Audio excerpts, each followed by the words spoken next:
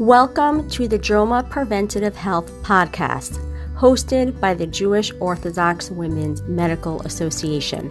We provide you with up-to-date information on health topics geared towards the Orthodox Jewish community. This podcast content is provided for informational purposes only and is not intended as medical advice or as a substitute for the medical advice of a physician. Welcome to the Jewish Orthodox Women's Medical Association, or JOMA, podcast. I'm your host, Elisa Minkin. I am a general pediatrician and a proud JOMA member, and I'm really honored and really excited to be interviewing Dr. Rachel Freiman.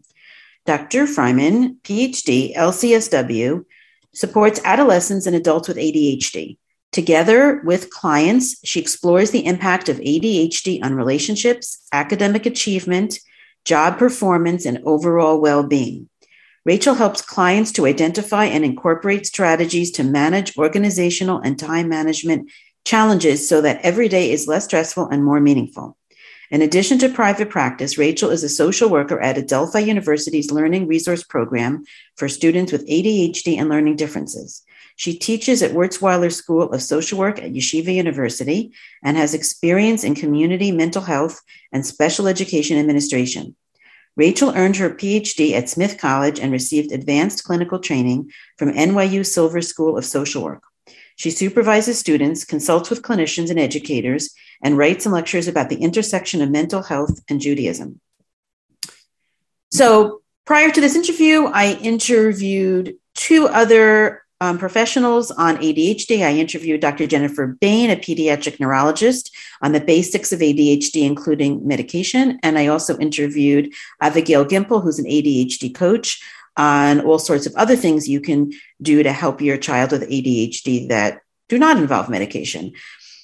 This interview with Dr. Freiman is really going to focus more on helping your older teen transition from high school into college and a little bit into real life after, with organizational and time management techniques and learning to be more independent. And so I think she gives a lot of really good tips. Also, for anybody who has ideas about someone for me to interview, or they themselves want to be interviewed, please reach out to me at health, HEALTH, at joma.org. Dr. Freiman herself requested to be interviewed, so I'm really excited to be interviewing her on these very important topics. I hope you enjoy. Welcome, Dr. Freiman. Thank you so much for doing this with me. Hi. Hi. My pleasure. So this is a great topic, and I've never covered it, and I am so excited that you're doing this with me. I did do a long interview with a pediatric neurologist on ADHD. I did another one with Abigail Gimple, who is an ADHD coach. Sure. Yeah, but there's a lot more that we didn't cover, so I'm really looking forward to getting into nitty-gritty practical details with you. I think that for a lot of parents, getting their kids ready for college is a real transition moment. And I think that a lot of parents don't know. There's so much they don't know that would really make a huge difference. And you're also helping your child grow up as a neurodivergent person. And when I say neurodivergent, I am referring to primarily here ADHD and learning disabilities, even though, of course, it also refers to autism spectrum. That is so complex that we're only going to touch on it, I believe. So I'm gonna have you start with just giving us a setting of the challenges that this population of kids with ADHD and learning disabilities face. So one of my favorite titles of an ADHD book, not necessarily my favorite book, but one of my favorite titles is "You Mean I'm Not Crazy? I'm Not Lazy, Stupid, or Crazy" by Kate Kelly and Peggy Raimondo. Oh, wow. And I think the title is so telling because when you walk around with ADHD, there's this discrepancy. There's what you feel like is your potential, but for some reason you're just not getting there. So it's kind of like your teachers don't quite understand you. Parents might not understand you. Siblings might not understand you. Friends might not understand you. And it's like you're constantly not living up to your potential. And that's really hard emotionally. You're feeling disappointed that you can't consistently meet your goals, and that over time, that really is where the self-esteem issues come comorbidities or coexisting other conditions of maybe anxiety or depression. One of the things that I really emphasize at work, and honestly in my life, is you need to find a passion. You have to find something that Ted Hallowell calls the right difficult, and really learn how to thrive with what you're good at and learn to compensate in areas where you're struggling. ADHD is an executive functioning disorder, quote unquote, but really I look at it as a condition. It's something that over time you can learn to manage, you can learn to live with. You might need daily, weekly, monthly, annual boosters, check-ins, but it really is something that over time you can learn how to thrive with, even though it's difficult. I don't mean to minimize the work, the effort that goes into managing and thriving with ADHD, but I think one of the most rewarding things of working with ADHD young adults is that with the right intervention, these challenges do become manageable. 11% of kids, approximately 2/3 of adults onto adulthood, are diagnosed with ADHD. This is according to CHADD and CHADD's research on ADHD. My clients in the work that we do together really try to find their voice, try to find their passion. And that process of learning to self-advocate is often a challenge.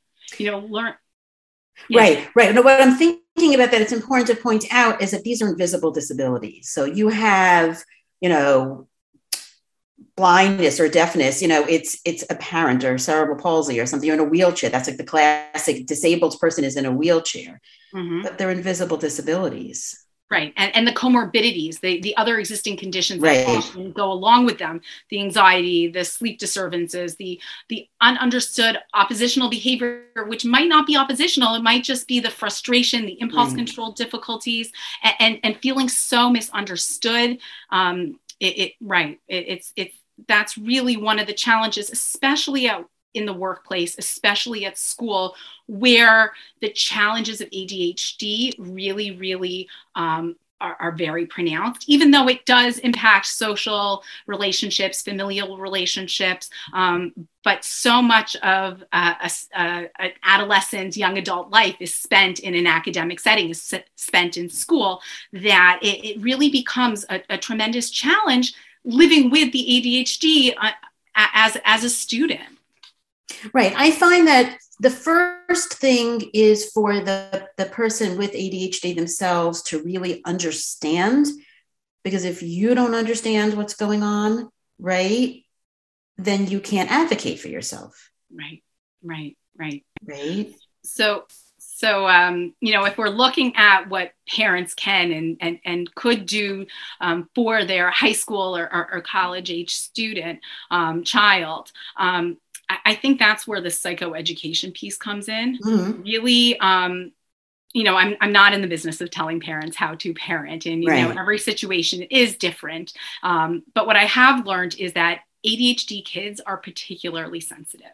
They experience rejection, and even if they don't pick up on all social cues, they know that they have like this sense of when someone is genuine, when someone really cares, and when they're not being taken seriously. The most important thing that I can really think of is like the unconditional love of a child, and understanding for the ADHD child that the ADHD is a condition, that you're not rejecting them, but the structure and the limits that you're setting at home for them to thrive is really in their best interest. And that as a parent is really, really difficult. Providing a space for structure and unconditional love simultaneously, where we know the ADHD young adult, adolescent can thrive, it is really, really hard. And learning about how ADHD is impacting them on an individual level, as a family, it is really part of that acceptance process. And I know we'll talk a little bit more about that later, but right, because I'm also thinking that just like the child or the adult has to understand themselves, the parent has to understand, why won't you be better than that? Why can't you do this? Are you lazy? Right? Like, not am I lazy, but you are lazy? Like it has to be the whole family. Right. And that's why I'm really, I really practice as part of a multimodal treatment approach, meaning that we're thinking of evidence-based practice. We're thinking of what we know from science and what we know from research on ADHD and what is evidence-based practice today. What are best practices? What are the best interventions for working with ADHD adolescents and young adults? And really, we know that there's not one approach that will work for every family, and that being open-minded, knowing that maybe you, even though you're a fabulous parent, you might need parent training, that will help you with understanding the diagnosis, that you're not pathologizing it, but you're embracing it. You look at it as a medical condition like you would any other condition. It's not something to be ashamed of. And have books in your home on ADHD, on what it's like to live as a child, as an adolescent, as a college student with ADHD. I on my desk at work have a stack of ADHD college books, and I say, look, these books are sold on Amazon. They are sold because students like you are reading them and benefiting from them. So normalizing the experience as much as possible is really, really important. And we know that the more that we take away the stigma, that students and kids in general are more willing to use the resources available to them. So I'm a fan of parent training and family therapy when necessary. It might be a one-time, it might be on an occasional basis, or it might be an ongoing basis, but I love to see when there's prevention rather than being reactive. Right. Be proactive. Yes. So and there's no shame in prevention, that if we take away the stigma, we look at this as psychoeducation, doing what you need to do to help your kids thrive. I always think of, Hinach Lenar al Pi Darko. Every child has their own experience of how they need to be educated. And maybe sometimes that includes going to a therapist or going to an educational consultant, a coach, to really, really help them with tools, both as an individual and as a family. And then there's the medication management piece. That we know that 80% of the time ADHD medication can be effective. So that seeing a qualified pediatric neurologist, developmental pediatrician, psychiatrist that really specializes in adolescent or pediatric medicine can really, really be life-changing. I remember back 12 years ago, 11 years ago, I worked with a client who had been on a vitamin regimen, taking a lot of omegas. And there is evidence that they can be beneficial. And he said to his mom one day, you know what, I want to be able to enjoy Mishmar. I want to be able to enjoy after school clubs like my friends. And she's like, okay, let's try something. The first week on the stimulant was like taking off the sunglasses. He was able to enjoy the sunshine, like enjoy seeing his friends and learning after school. And it wasn't like something that he was like afraid of, that he wouldn't be able to sit down and participate, but it was really something he was able to do and feel part of, the after school Mishmar culture, the after school club culture at his school. So I always reflect back, because the family was very open to alternative methods first. They were in therapy with me. They were doing really lifestyle changes, sleeping, and we'll talk more about that, sleeping, eating, coaching. But, he wasn't responding to the vitamin regimen, and even just a small dose of medication for him was really what helped him enjoy school and socializing after school. And as parents, really thinking about those extracurricular activities, learning where ADHD kids can thrive, because the classroom, even if they're brilliant, can be so difficult to sit still and focus and not be given the quiet space to hyperfocus, to really, really concentrate on something if they're really interested in it. And we know, and we can talk more about it, the benefits of exercise, the dopamine and the serotonin that's released during exercise. John Rady, a researcher at Harvard, calls it, it's like the Prozac and the stimulant all in one, that exercise really has benefits that are far exceed just exercising. Going back to to parenting and psychoeducation, the psychoeducation is a lifelong process. During COVID, we learned so much about mindfulness. There were apps like Calm and Headspace that became commonplace on a lot of young adults' iPhones, and then the research indicated that it really was effective. That the Calm app in particular, which I was using when COVID hit in 2020 with my clients. They reported it was really, really effective. And research supports that as well. Exercise again. So these are interventions and part of the psychoeducation, part of the education process of learning to embrace the ADHD. Right. I think it's really important to have this multimodal approach. And I'll tell you the truth, though, I find for a lot of my patients, they don't get that. They either take medication or they don't. I find that for some kids, they're on the milder end of the ADHD spectrum. And I do think it's a spectrum. It's not you have it or you don't, you have strep or you don't, you're pregnant or you're not. Right, ADHD is a spectrum. So I do find that those those patients in my practice who are on the milder end often can do well with just a little accommodations, modifications, sometimes some fish oil or whatever, omega-3. And others, they may have tried it, but they really need more. And I think of it like glasses, like some kids have a very small prescription and can see without their glasses. Mm-hmm. And others, they're trying so hard. When you talk about, let them do things that are fun for them or they're build on their own natural strengths. It can't be said enough how much work goes into functioning for a lot of these kids. Yes. And finding that balance. Right. It takes a lot of time and a lot of effort and a lot of money. Looking at the therapies, the affordable therapies, the accessible, the time and the resources that go into the multimodal approach of hitting it at all sides. One of the things that I say to parents is you can do one at a time. You can figure out one at a time what works. So you're starting with coaching and it's really hard. So maybe in addition to coaching, there can be some family therapy, that parent-child interaction training for younger kids, more behavioral. There's a new approach from Dr. Sibley on parent-teen therapy for executive functioning deficits and ADHD that's really geared towards teenagers. So there are evidence-based approaches, research-backed ways of managing as a family, and you can do one at a time. It doesn't have to be everything at once. Something that is accessible and doable at home, which I mentioned a minute ago, is exercise, is sleep, is diet. And these are small changes that take a lot of effort, but over time can really pay off. Thinking about a sleep routine, and we can talk more about this. There's a lot of comorbidities between ADHD and sleep disturbances, circadian rhythm disorders. So one of the things that I really work on with my clients is developing a bedtime routine.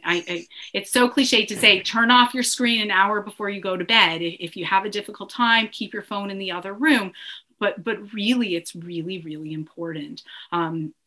Taking a shower, brushing your teeth consistently, something ADHD kids really, adolescents, adults all struggle with. That routine, anything routine is really hard. But the more you do it, the more it becomes part of, your life. And over time, there might be setbacks, but in general, if you can figure out a way that helps you sleep better, a diet that works for you. If it means cutting down the sugars, cutting down the caffeine, only having it in the morning, limiting naps, you figure out what your triggers are and you really can customize it to your own needs. Those little changes, they don't cost a lot of money. They just take a lot of discipline. And as an ADHD adolescent or adult, if you're in a home, if the whole home culture changes, if there is a giant calendar and a family Google Doc and maybe a biweekly meeting of everyone's schedule, you're modeling these little things that don't necessarily cost a lot of money, but they do take effort, they do take time, but over time can really have tremendous payoffs. I am going to say, though, that a lot of families of kids with ADHD, the parents, one or both, often have ADHD. And so I don't want anyone to feel bad and say, oh, now I'm not organized enough to help my kid be organized. I think you can be a work in progress and model that for your child. I always go back to Winnicott, and I talk a lot about this with my clients. You just have to be good enough. Right. You know, you just have to try your best. You know, and that good enough parenting might mean that you're using a support system to parent with you, you know, and it might be a really great babysitter that helps out and gives some structure. It might be a grandma or a grandpa or, you know, a sibling in the house that's really modeling bedtime. Like it can be really simple on little changes. You know, there's a recent New York Times bestseller, Atomic Habits, little itsy bitsy habits, changes in habits over time. These little atomic changes over time can make a tremendous difference. So you know, we do know that there is a genetic predisposition to ADHD. There are other theories of environmental factors and other things, but, you know, just clinically, you know, if you do see yourself in your diagnosed child, there is adult ADHD. 2/3 of children don't grow out of it. So as a family, taking many steps, many little changes to bedtime, to diet, to exercise, less screen time, those little changes over time are modeling. You want to talk more about screen time? Because I do. You know, I think one of the without shaming, we're not going to screen shame. That the light and the energy, it's captivating and it stimulates the brain. Like, and, right. You know, we live in a distracted nation, and ADHD, it's a neurodevelopmental condition, meaning it affects the central nervous system and the way that we think about things. And screen time is really exciting and it's captivating, and you can hyper focus. I've recently been learning more through my clients and students about esports, online sporting, and that there's scholarships and tournaments, and that there's really this other universe of electronic games, e-games, and it's very exciting. And for the ADHD brain, you know, you're sitting in front of a screen, you're getting the positive energy, and it's captivating, but it's also really hard to separate yourself from the screen, to limit that screen time. The hyper focus is there. So it's really a matter of learning. And this is really my approach of learning healthy habits. Mm-hmm. Do you need apps on your computer to turn it off? Do you have to say, you know what? 11 o'clock, I'm done. I want to be able to wind down and go to bed by midnight, you know, college students, or 1 o'clock or whenever poker games on the floor are ending. And that discipline is hard, but it is really important. Right. No, it's really, really true. And you could do things like turn off the router. Yeah, at home. And there are families that do that. And that's an example of healthy habits for the whole family. You know, turning off the router at 11 o'clock, being like, okay, no one, whatever happens after 11 can be dealt with at 7 a.m. tomorrow morning. Right. You know what? We really need to talk about school, because I find that a lot of parents are really sensitive to their kids, and they really work on making an environment that's really helpful, that their kids can thrive in. And then there's school. Right. So for the high school student, you know, it's so important for them to be part of that conversation of what are their accommodations, whether or not they're classroom accommodations or testing accommodations.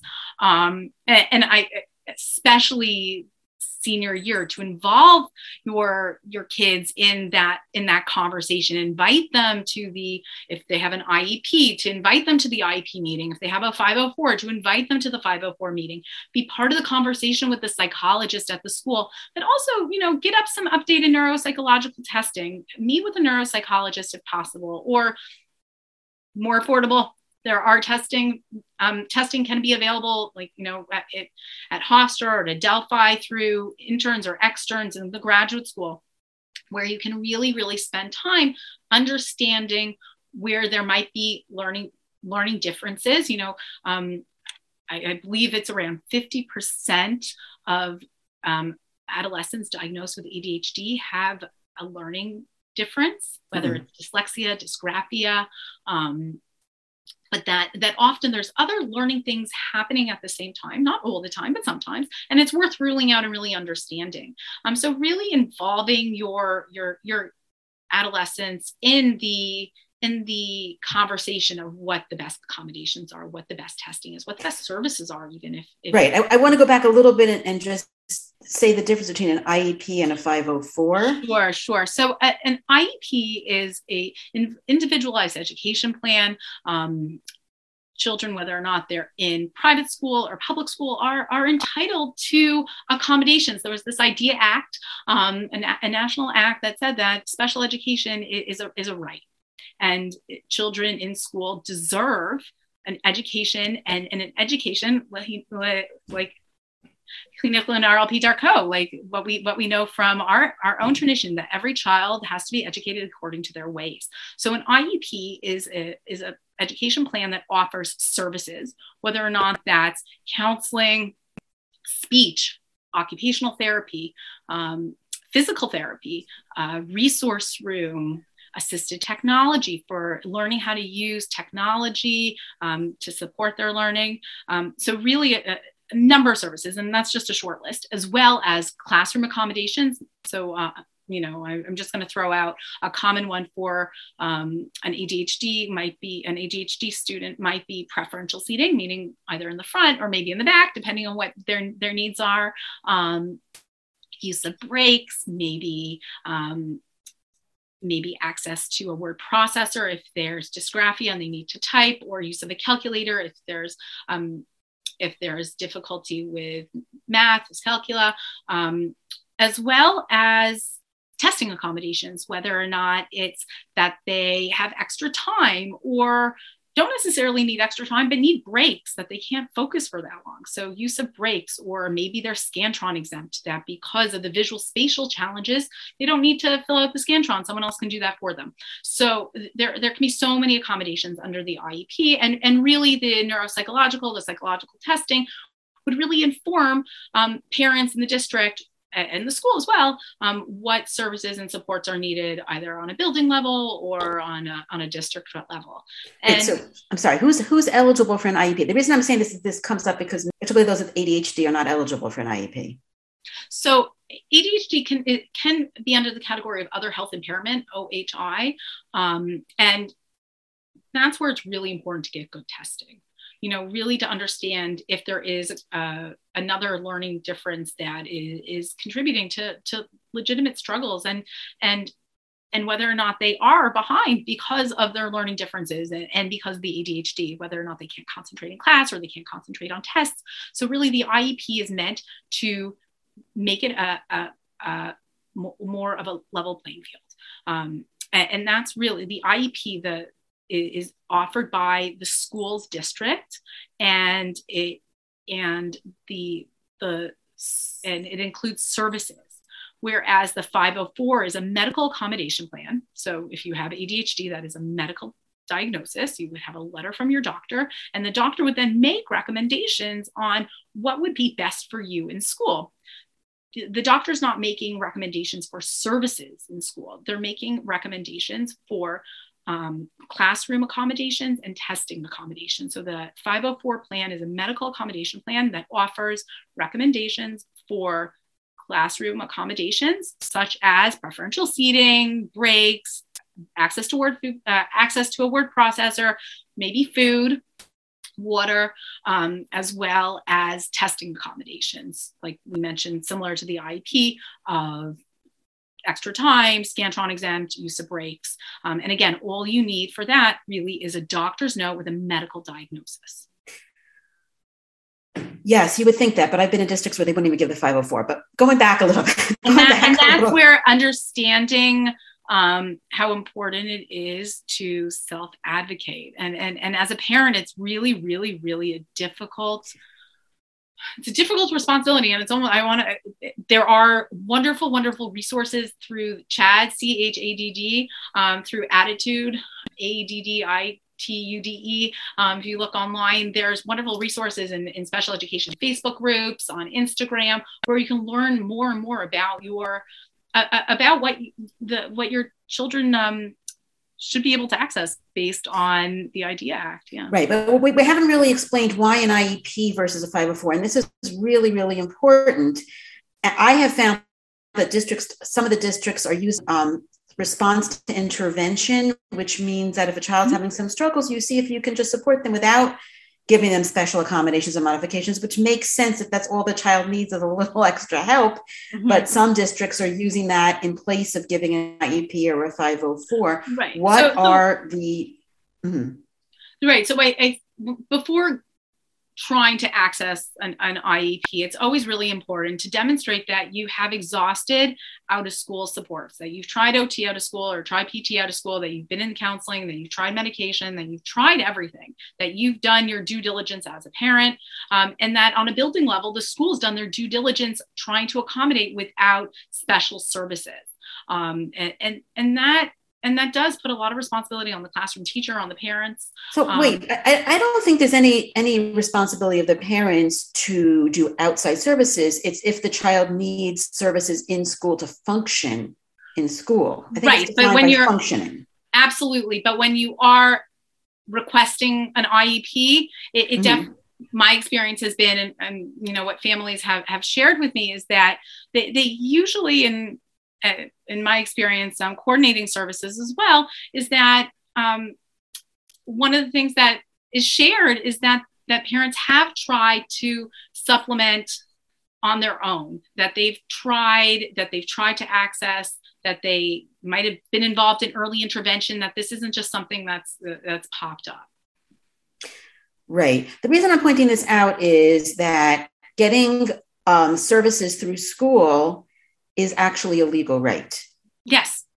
And proper advocacy, which you can do on your own. You don't necessarily have to pay. You know, it's not an equal financial playing field. And I try to have it be an equal knowledge playing field. Sure.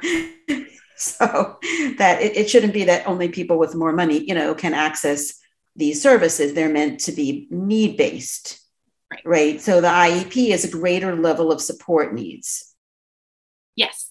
And usually it's when they are, unfortunately, to get the IEP, it's when they're grade levels behind. Right. That when the testing indicates that they've already fallen behind, they now qualify for an IEP. Right. And this brings up a separate issue that I'm sorry, we didn't talk about this beforehand, which is the twice exceptional child. It's really a huge problem because some schools will say, your child is great. They don't need services. And that's not necessarily true. Right. And then that's where you're demonstrating that there are deficits, that there are challenges in particular areas, right, and that in those particular areas, they are behind and then need services and interventions to address those specific areas. They might not need resource room, but they might need counseling on an IEP.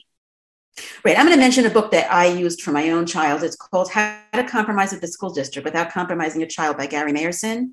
It's an oldie but goodie. It's really worth buying because he really helps you learn to be, a good advocate for your child.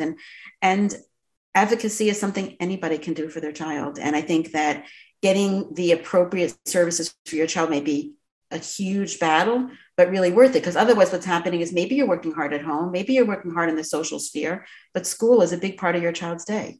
Right. And they are at school all day through, right, and even, and hopefully through college and figuring out how to support them to thrive. I know we were talking more about, how do we support our high school students? Mm-hmm. My hope is that by high school, the IEP is in place, that we're not, or the 504, that we're not waiting until high school to get those IEPs and 504s in place, that the ADHD, that the learning differences are picked up early enough that the services and the supports are there through middle school into high school, and that they're almost just part of the educational experience. Yeah, but you know what? Sometimes, and this brings up the whole issue of stigma, sometimes parents feel, I'm going to just do this at home. I really want to keep this private. I don't want it to be on my child's permanent record. Mm-hmm. And I think it's really important for us to go into why it's so important to have these in place, at least by high school, and what that means when the child leaves high school. Right. So So I'm talking about some kids have been getting services at home. They're getting tutored, they're getting an ADHD coach, and they don't have a 504 and they don't have an IEP. And I think it's important to explain that the IDEA accommodations that your child's entitled to end when they graduate high school. Right. So I think that there's different ways of getting support. Absolutely. And if you are comfortable accessing services in school, or you are in a school that offers services, right? Especially if we're talking about parochial schools, religious schools, that sometimes can be a challenge. So much of what we do is really talking to parents in high school, for example, about the importance of establishing that classroom accommodations that are being given by teachers without a formal plan are really great, that your son or daughter is being supported and feels nurtured and cared for, and that extra time can happen during recess, and sometimes they can take tests in parts, but that since none of it is official, there's no paper trail. So come 11th grade or even 10th grade, when you want to take the PSAT or the PACT practice tests for high school, for college entrance, that you're not going to be entitled to these accommodations or come regents at the end of the year. You really do need, if you're in a regent school, you really do need those 504 plans. The accommodations have to be formalized.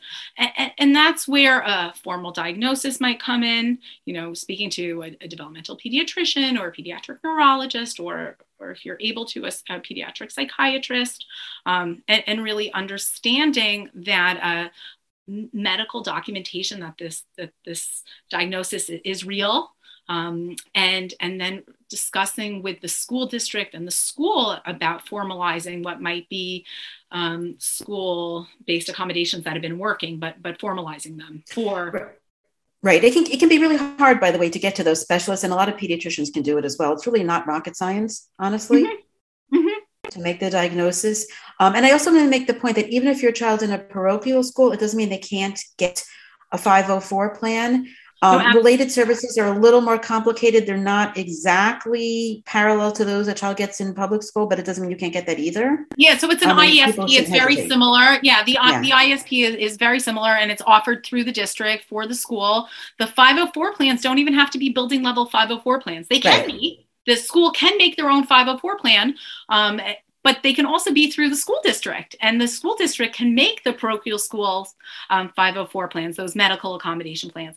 But really formalizing the accommodations, making sure that it's not just the school being so generous with time and being flexible, as wonderful as that is. And it really is wonderful, because that's what your son or daughter needs. At some point in high school, it really does become important to have these formal plans. So if you do want to apply for accommodations on the SAT or the ACT, or to be entitled to accommodations on the Regents, that you can really do that, as well as make that paper trail for when you go to college. And again, although accommodations are not guaranteed in college, when you do have that neuropsychological evaluation, when you do have several years of an IEP or a 504 plan and a doctor's note that says, yeah, you have this medical diagnosis, you upload those documents after you've been accepted to college. Most schools now have a student access office or a student accommodation office. Every institution, every university has a different name for it. But then those documents are kind of looked over, and the university will decide what accommodations they're going to be giving you. Right. And there is a form of entitlement. It's just under the American with Disabilities Act. Mm-hmm. It's not as extensive, but it's there. Yes. And it should be used. Yeah. And if at first you don't succeed, try again. One of the things that I'll do with the students that I work with are, if they are approved for certain accommodations but not others, we'll write a letter. We'll send in supporting documentation, and accommodations might have to change over time as their needs change, and it's an ongoing process. That's why in high school the IEPs meetings are revisited annually. Educational testing though is done annually. The psychological testing is usually done every 3 years. But needs change over time, and there can be growth, and sometimes services that were there don't need to be there anymore, and sometimes additional services need to be put into place. And that's kind of where, when we think about neuroplasticity and the brain constantly changing, in college, I've seen college students who are really struggling in high school really come into their own in college and figure out systems and ways of self-advocating and accommodations that work for them. And maybe they used to use the testing accommodations all the time, but as they've been able to pick their courses, know that in certain types of seminars, they don't need accommodations, and they're able to do group projects and long-term assignments. And the accommodations might have been something that they used at the beginning, but over time might have to use less. Right. And another big thing of college is parents aren't allowed. Yes. Right? Yes. I just had a district chairperson, and when I was talking to her, she says, "You don't know how it feels to have an 18-year-old, and I can't go, and she's talking to her typical 18-year-old. Yes. So how do our parents get their kids ready to be self-advocates? So I think the one thing that you can do as parents of eventual college students are to really establish good routines while they're still in high school. And kind of work with your adolescent son or daughter to really learn how to self-advocate, to know how to access the right services, and that's where that early psychoeducation of really taking away the stigma of what this ADHD is and something that they own, that is part of them, that they can explain. So by the time they do get to college, where they possibly taken the SATs and ACTs with accommodations, they've gotten into college, and then once they're accepted, are applying on their own for these new testing accommodations, right? Like the accommodations offices are not talking to moms and dads anymore, but by establishing that this is important and supporting your son or daughter with that transition, offering them as a graduation gift, here's a copy of your IEP, your 504s, your neuropsychological testing, your doctor's letters. This is what I've been keeping track of all these years. Here's the most updated one. Let's scan it, upload it, make sure that it's sent in. Maybe we can go together and take a walk around campus, get to know where the accessibility office is, know where the counseling office is, know where the writing center is, really getting to know campus so that the ADHD college student who might not be great with executive functioning, organization, time management, spatial planning, understanding what the campus looks like, knowing how to get from A to B without wasting it on their phone.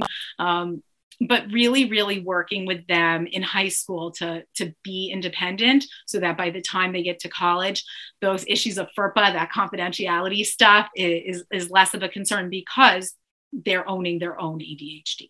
They're owning that these supports are important. Right. And even for typical kids, it's a hard transition. I'm thinking of a story. I remember who wrote a book about how to help your kids be more independent earlier. I can't remember who it was. And she was at Yale, she got into an Ivy League school, and she would call up her mother and say, "Mom, I need batteries." She could see the CVS from her dorm window, but she couldn't figure out how to get batteries. And she didn't even have in some ways. And that's really where it's important to teach those life skills early. I say, like, make your own lunch, know how to fold your laundry, put it away, maybe even do it. Take out the garbage. These life skills where the work-life balance of, you're all student, but you're not part of the home, doesn't necessarily teach you that work-life balance so that when you get to college, you know how to do your laundry, remember to go and eat, remember to take your medicine on time, do your homework, go to the gym. These are all balancing acts that to the ADHD college student can be really overwhelming.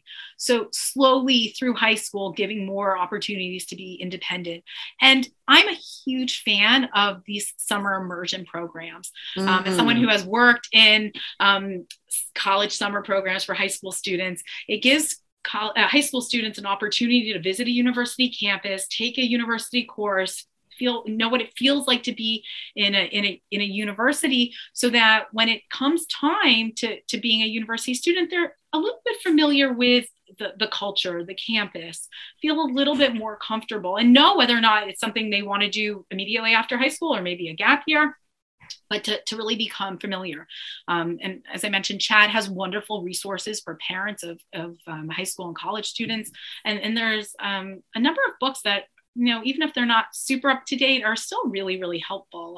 ADHD and the College Student by Quinn, Coaching College Students with ADHD by Quinn Rady and Matlin, Survival Guide for College Students with ADHD or LD by Kathleen Nadeau, or Ready to Take Off, again, by Matlin and Quinn. So there's a number of different books written. Each is a little bit different in focus, but these are great resources for parents trying to get an education on how to best educate their ADHD college students. That's amazing. And if you could send them to me, I'm going to try to get them in the liner notes. Trying the accent word here.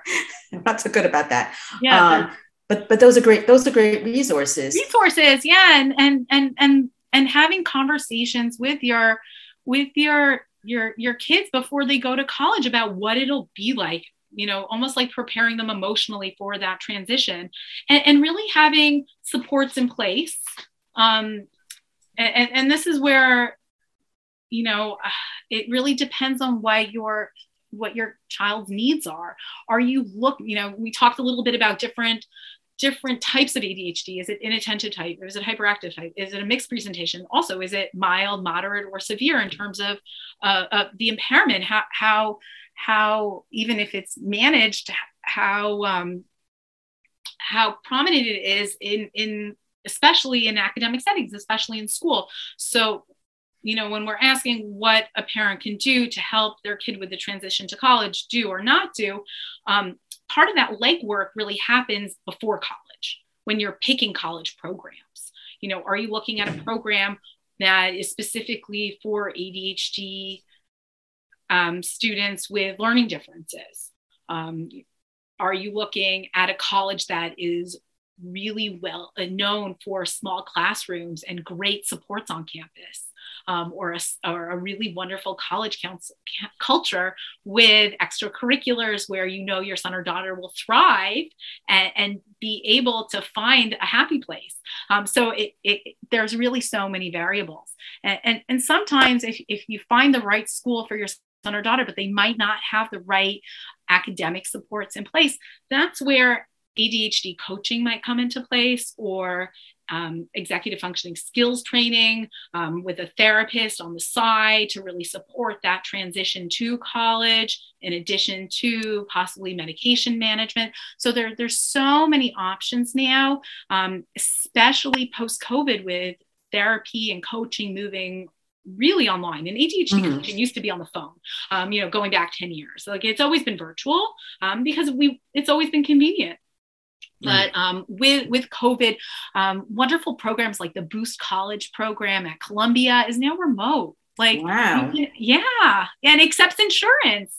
There are some really great supports now, virtual supports that can really, really support your kids with that transition. So just to keep in mind, yes, the role of parents in college is different. There are programs like, at Adelphi, the Learning Resource Program, for example, where I work, does offer parent groups. There's monthly parent groups to support parents with parenting a college student with ADHD and learning differences. We have groups during the summer. We have a monthly group.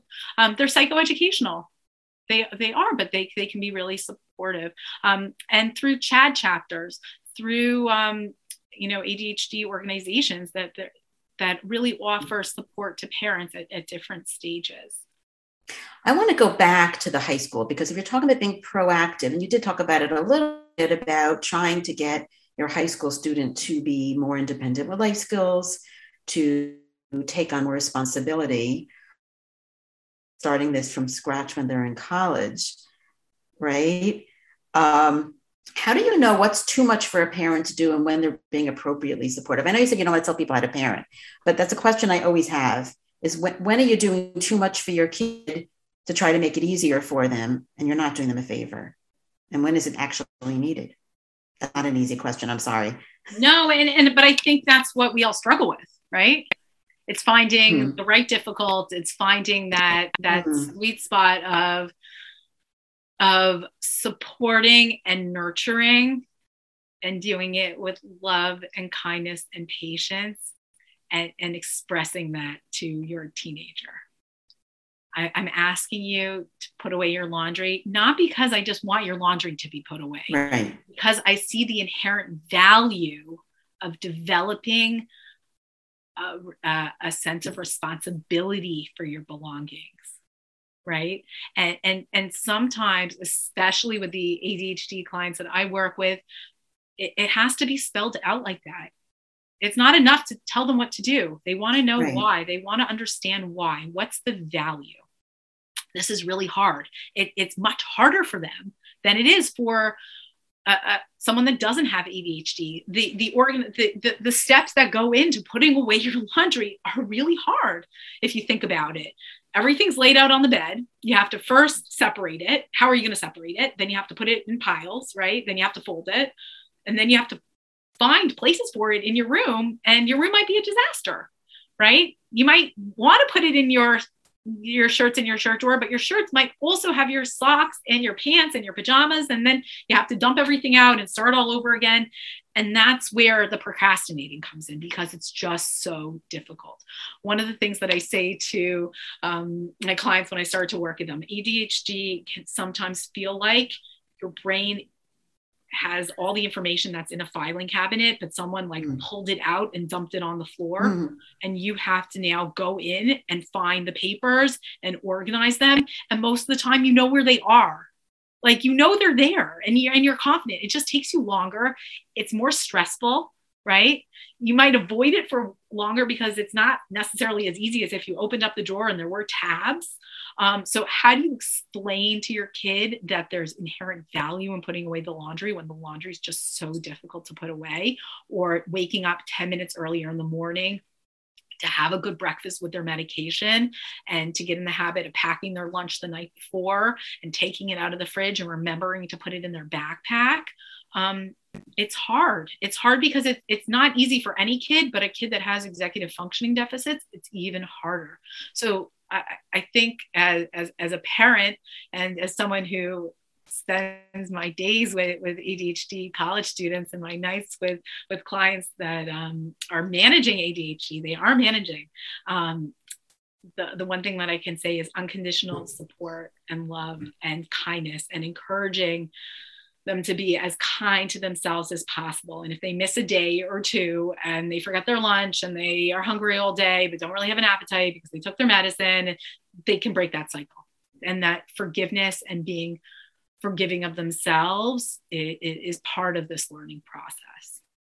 Right. I like that a lot. But what about students who didn't get the support to reorganize the filing cabinet on their own, so to speak, and now they're in college? Yes. Then what?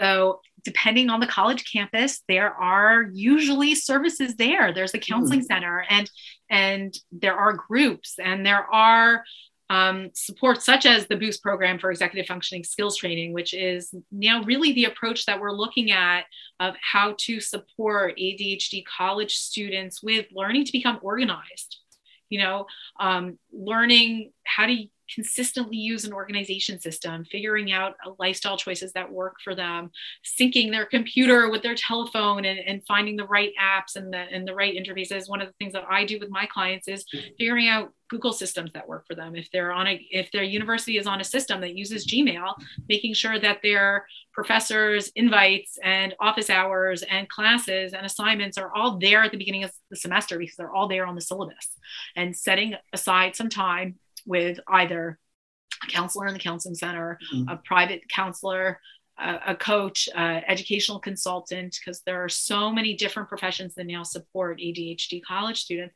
but really taking that time to organize themselves with that semester, putting the class on repeat in their calendar, making sure that there's notifications, and then committing themselves to weekly check-ins to check over their calendar, to know what's coming up.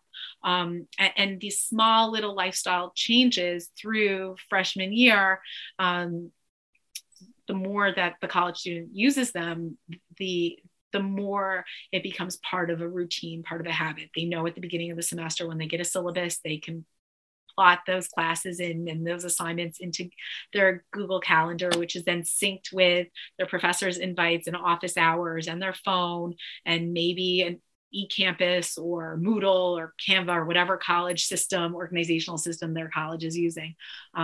So these little changes, maybe can be done on their own. Or if there's more moderate to severe ADHD, there might need to be support systems in place to help the ADHD college student with making consistent changes. And those supports can be found within the university or privately or through insurance. And one of the ways that I explain it to the students and the clients that I work with is that it's almost like personal trainers. Anyone can go to the gym, anyone can exercise. But if it's something that you're struggling with, it's something that doesn't come naturally to you, it can be really beneficial to use a personal trainer, to use an ADHD coach or a therapist, someone to really support you with that learning process, with that journey. Right. We need to talk about mood disorders. We talked about how comorbid they are, and I'm sure you're aware about the state we're in right now with teens and mental health. Almost every teenager I see has some degree of anxiety and depression, even without coexisting ADHD. Yeah. So I need to hear from you how that plays out on the college campus. Right. So let's take a minute and step back and look at stats from the National Resource Center on ADHD. It's a program of CHADD, and think about coexisting conditions. That with ADHD, there are other medical conditions that need to be treated simultaneously or separately from the ADHD. And that's part of the challenge of addressing ADHD in any population, but in particular in the adolescent college age population that you're talking about, where there really has been I don't want to say it's a crisis, even though there's plenty of literature that it is, but where it's particularly acute right now. That 2 years at home with limited socialization and interaction and different learning really made it worse. It's a hot mess. Yeah, and to be honest, with quarantines and COVID for ADHD high school and college students was really difficult for different reasons. Sleep patterns were off. Right. You were home all the time. Class patterns were off. The expectation of exercise and routine were just not there. So for a population that really struggles with routine, you throw them into your house for 6, 8, 10 weeks, whatever it was at the beginning, and then a quarantine and repeated quarantines possibly last year. The routine was completely thrown out the window. Right. Although I had some kids who did better with remote for various reasons. Yes. And the remote learning might have been great, except that I see that at work. There are college students that have ADHD and they can focus better at home. Right. They don't have the distractions. They don't have that balance of dealing with food and laundry and social pressure, and they're doing really well learning remotely from home. And I just had a student that I work with who has opted to switch to an online bachelor's program, found a program that really works for their learning needs. And that's wonderful. And right. there are silver linings, but for the vast majority of students, ADHD, remote learning and the lack of routine of being home like that was really, really devastating. So looking at comorbidities, or what I like to call coexisting conditions, other things that are there at the same time, it is really why it's so important to go to a licensed mental health professional. Go to someone who really understands that ADHD is not just a learning difference. It's not like something that you can really master in a 6-week coaching certificate, that when you are dealing with other health conditions, when there are other things going on, it's so important, whether that therapist is through insurance, through the school, through the district, however you get the help that you need, make sure that it's someone that understands the bigger picture, that an ADHD high school, college student is not just struggling with the ADHD.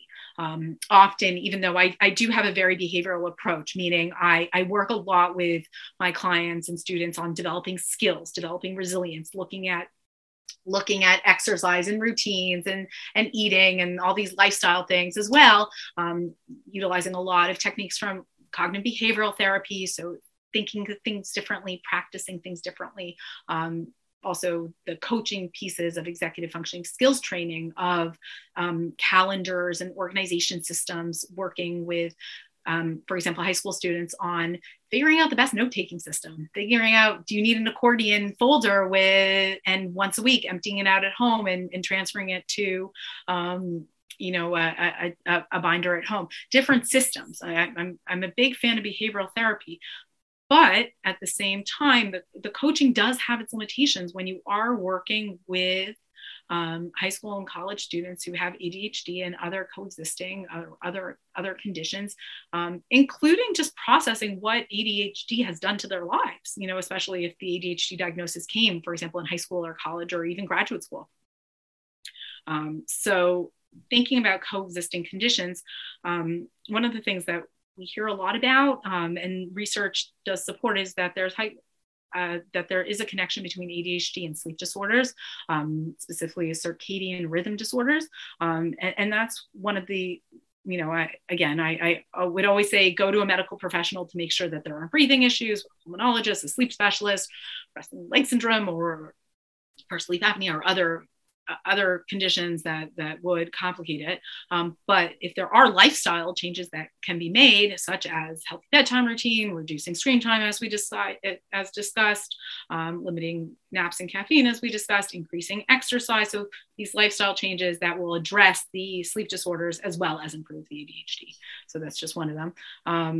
We know that more than 50% of adolescents with ADHD also might have a tic disorder or be diagnosed with Tourette's, where it's really important to be followed by a neurologist or a specialist to really. You say 50? Up to, yeah. The Chad has more than 50. With ADHD have some. It is high. It is high. Based on, but a tic disorder can be minor. Right.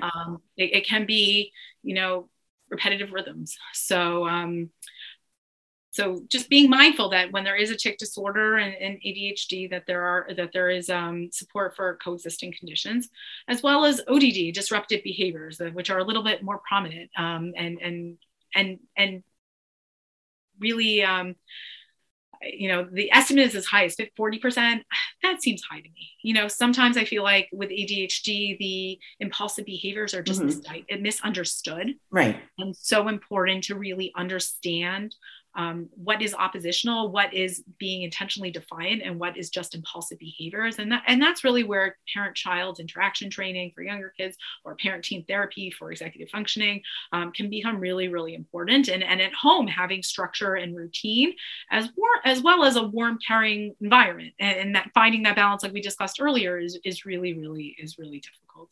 I just want to emphasize the parent-child interaction, because I wish it were more accessible to people. I really think that parents of young kids on the more, severe end of the ADHD spectrum, these are kids who by 3 to 5, we can see that they're on the ADHD spectrum. I wish it were accessible to more parents. More and more college training institutes. So, for example, Hofstra Salzburg Center, Adelphi, I believe, has. Hofstra too. Yeah. Adelphi, through the Derner Institute, has institutes where there's really wonderful services being offered by interns and externs. So these are licensed psychologists, mental health professionals, that are really, really trained in supporting families with evidence-based practices. So if you are close to a university, definitely it's worth checking out with their psychology school whether or not they do have a clinic or a training institute that does offer sliding scale treatments. Right. And there isn't a possibility of getting what's called parent training through IEPs or even early intervention or a committee for preschool special ed. Yeah. And maybe as an advocate, as a parent, you can say, I want that parent-child interaction model. I need it from somewhere, and just try saying it. Or with a behavior therapist. What is parent-child interaction? I mean, you and I know, but... So it's more of a manualized approach, and really it's for younger children, right? And really with older, the focus is really more on parent-teen therapy for executive functioning deficits and ADHD, which is Sibley's approach from Mount Sinai. So thinking about the mood disorders, 38% have coexisting mood disorders. 38, that's high. I believe it. But to me, it's an underestimate. Yeah, me too. So, we're looking at national averages and working within the Jewish community as well. There's other coexisting conditions that are there. Depression, 14% in kids, 47% in adults, estimated. Anxiety, 30% in kids, 53% in adults. In my practice, I see much higher. Yeah. I will also say that I see a lot of teens whose families didn't want them on medication, and they are so likely to have anxiety and depression by the time they're in adolescence. Right. And when the ADHD is under control, it's amazing how quickly the anxiety of trying to keep all the pieces together, it just disappears, and then the work becomes working on the self-esteem. Right, and that's the irony of. Right. I'm sorry. That's the irony of fear of stigma. I don't want to tell my child, I don't want them to feel bad about themselves. I won't tell them that they have ADHD. Right. And they feel so much worse about themselves because they don't know why they're different. Right. And they do. They, everyone, all the high school and college students that I've ever worked with feel different. I always go back to that book. You mean I'm not lazy, stupid, or crazy? It's so telling, because you're constantly feeling like you're not reaching your potential. And on a daily basis, having all those little, microaggressions, it's debilitating. And it does impact your self-esteem. And we spend so much time as parents just saying, we just want our kids to be happy. We just want them to be happy. We want them to feel good. We want them to grow up and just be happy and healthy. A way of doing that is really offering them the gift of a diagnosis, that they're not crazy, lazy, or stupid. They have ADHD. It's a medical condition. It is a condition that you can learn to manage and thrive with. And once the ADHD is under control, and there is really good therapy there to kind of process what ADHD was like, how it impacted you over the years, how your life might have been different, how it can still be different. The depression and the anxiety, it might still be there, but it might not be as severe. And if it is still there and you're still suffering from a coexisting condition, then you know that the depression and the anxiety have to be treated separately. And then there might be other treatments that are really, really supported with addressing the anxiety and the depression. And that's when it's so helpful to think of things as baby steps, one thing at a time. You don't need to do everything at once as parents, but if you're constantly growing and constantly trying and self-advocating and accessing services, whether they're in school or privately or through insurance, that you really can support your son or daughter with learning how to thrive with ADHD.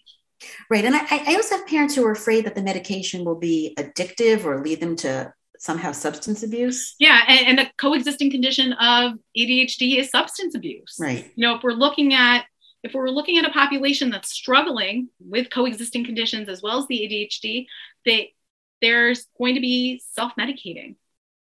And this idea that stimulants lead to substance abuse, in my experience, has been it's the high school and college students that are not properly medicated by a psychiatrist, by a neurologist, by a pediatrician, are going to seek out ways of feeling better. They're going to seek out ways of self-medicating. And that's when they are going to try to treat themselves with alcohol, with pills that are not from their doctor's office or the pharmacy, with marijuana, with different ways of feeling better that are not necessarily going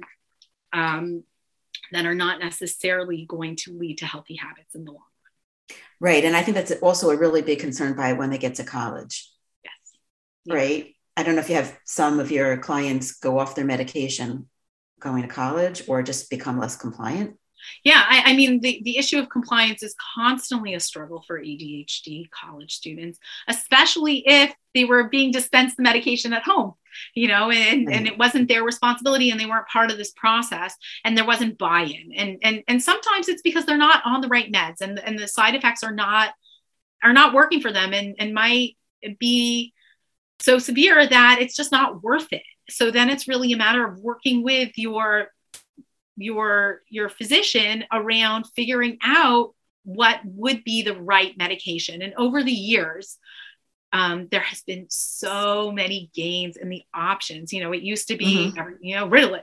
Well, now there's Vyvanse. Now there are off-label ways of treating ADHD that might not be a stimulant, especially if there is an addiction history, right, or comorbidities with something like mood disorders such as bipolar, where you might have a family history of being concerned about these stimulants. So it's really important to talk to a trusted physician, talk to someone who really understands where you're coming from and is willing to work with you on finding the right medication.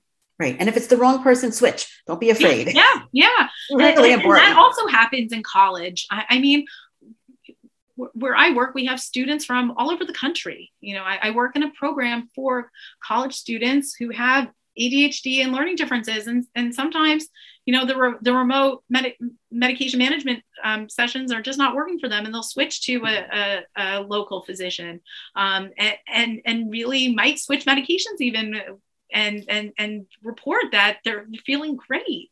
And the nice thing about some of the medications is they can feel a difference almost immediately. Right. And if they do have side effects that are really, really difficult, if they don't dissipate, they can adjust them and go off them. And I think for college students, the medication management piece is really, really a challenge for some. And for others, especially if it's been normalized over a long time, it's second nature. And it's just like something that they do. The same way that a diabetic takes their insulin or someone that suffers from migraine takes their aspirin. This is what they do to be able to thrive with ADHD. And the other thing that, just going back to substance, because that is such an area of concern that prescribed stimulants are a gateway. My experience has been with high school and college students who are not properly medicated or don't have the tools, whether it's through exercise and sleep and eating and just routine, mindfulness, but really exercise. Exercise is tremendous. Exercise and sleep are so important. But if there is that impulsivity, the risk-taking of the ADHD college students and high school students, it is really shocking. And it's when there's the risk-taking that concerns me. And then it's a matter of really talking to my clients' students about identifying how much risk they're willing to take and really understanding how they might feel on a day-to-day basis versus when they are being impulsive, and risk management. So that's also just something to keep in mind. Right. And it underscores the need to give your child more independence and more to be part of the process much earlier on. Mm-hmm. Right. And we were going to talk about after college, and we have like no time. So I don't know if you want to say. I think in a nutshell, I actually ran a parent group. Was it last week, 2 weeks ago, to support parents with the transition out of college. And I say it never starts too early. As soon as your son or daughter is in college, have conversations with the College Career Counseling Center to discuss resume, cover letters, summer internships, or even opportunities on campus during college, because we know that college students with ADHD might not thrive in the classroom. Some do, but some really, really struggle in the classroom, that it's the extracurricular experiences on campus. It might be volunteering on campus or off campus, internships, externships, summer jobs are really where they can shine. And it's so important early on in that resume building experience of being in college to really focus on the non-academic opportunities for college students, where it's not only building their confidence and offering them life skills that are not found in the classroom, it's also separating them from other college students. I also would say that encouraging your son or daughter to utilize their accommodations, make sure that they have an updated neuropsychological if they plan on applying to graduate school and need accommodations on graduate school for graduate school admissions tests, and also utilizing the career counseling centers at your college to make sure that if there's social skills challenges, to know how to interview, writing cover letters, resumes, maybe meeting with a career coach on the side, depending on what a college does or doesn't offer. So really just being open-minded, the same way that you would with your high school student, really just be supportive and a resource to your ADHD college kid, because we say the adolescent brain doesn't finish developing until 25. They're as independent as they are, they still really do benefit from that supportive holding environment. Going back to Winnicott, just of the good enough parent, being there, knowing that you're available, that you care, and that they can come back to you when they are struggling. I love that. And I also want to say, when you say 25, are you talking about the neurotypical brain? It is not, yeah, and we say that it does take longer, right? Yeah, it takes longer for the neurodivergent brain, considerably longer potentially, right? Yeah. So the one thing that I have noticed is the tremendous growth that happens in college. Mm-hmm.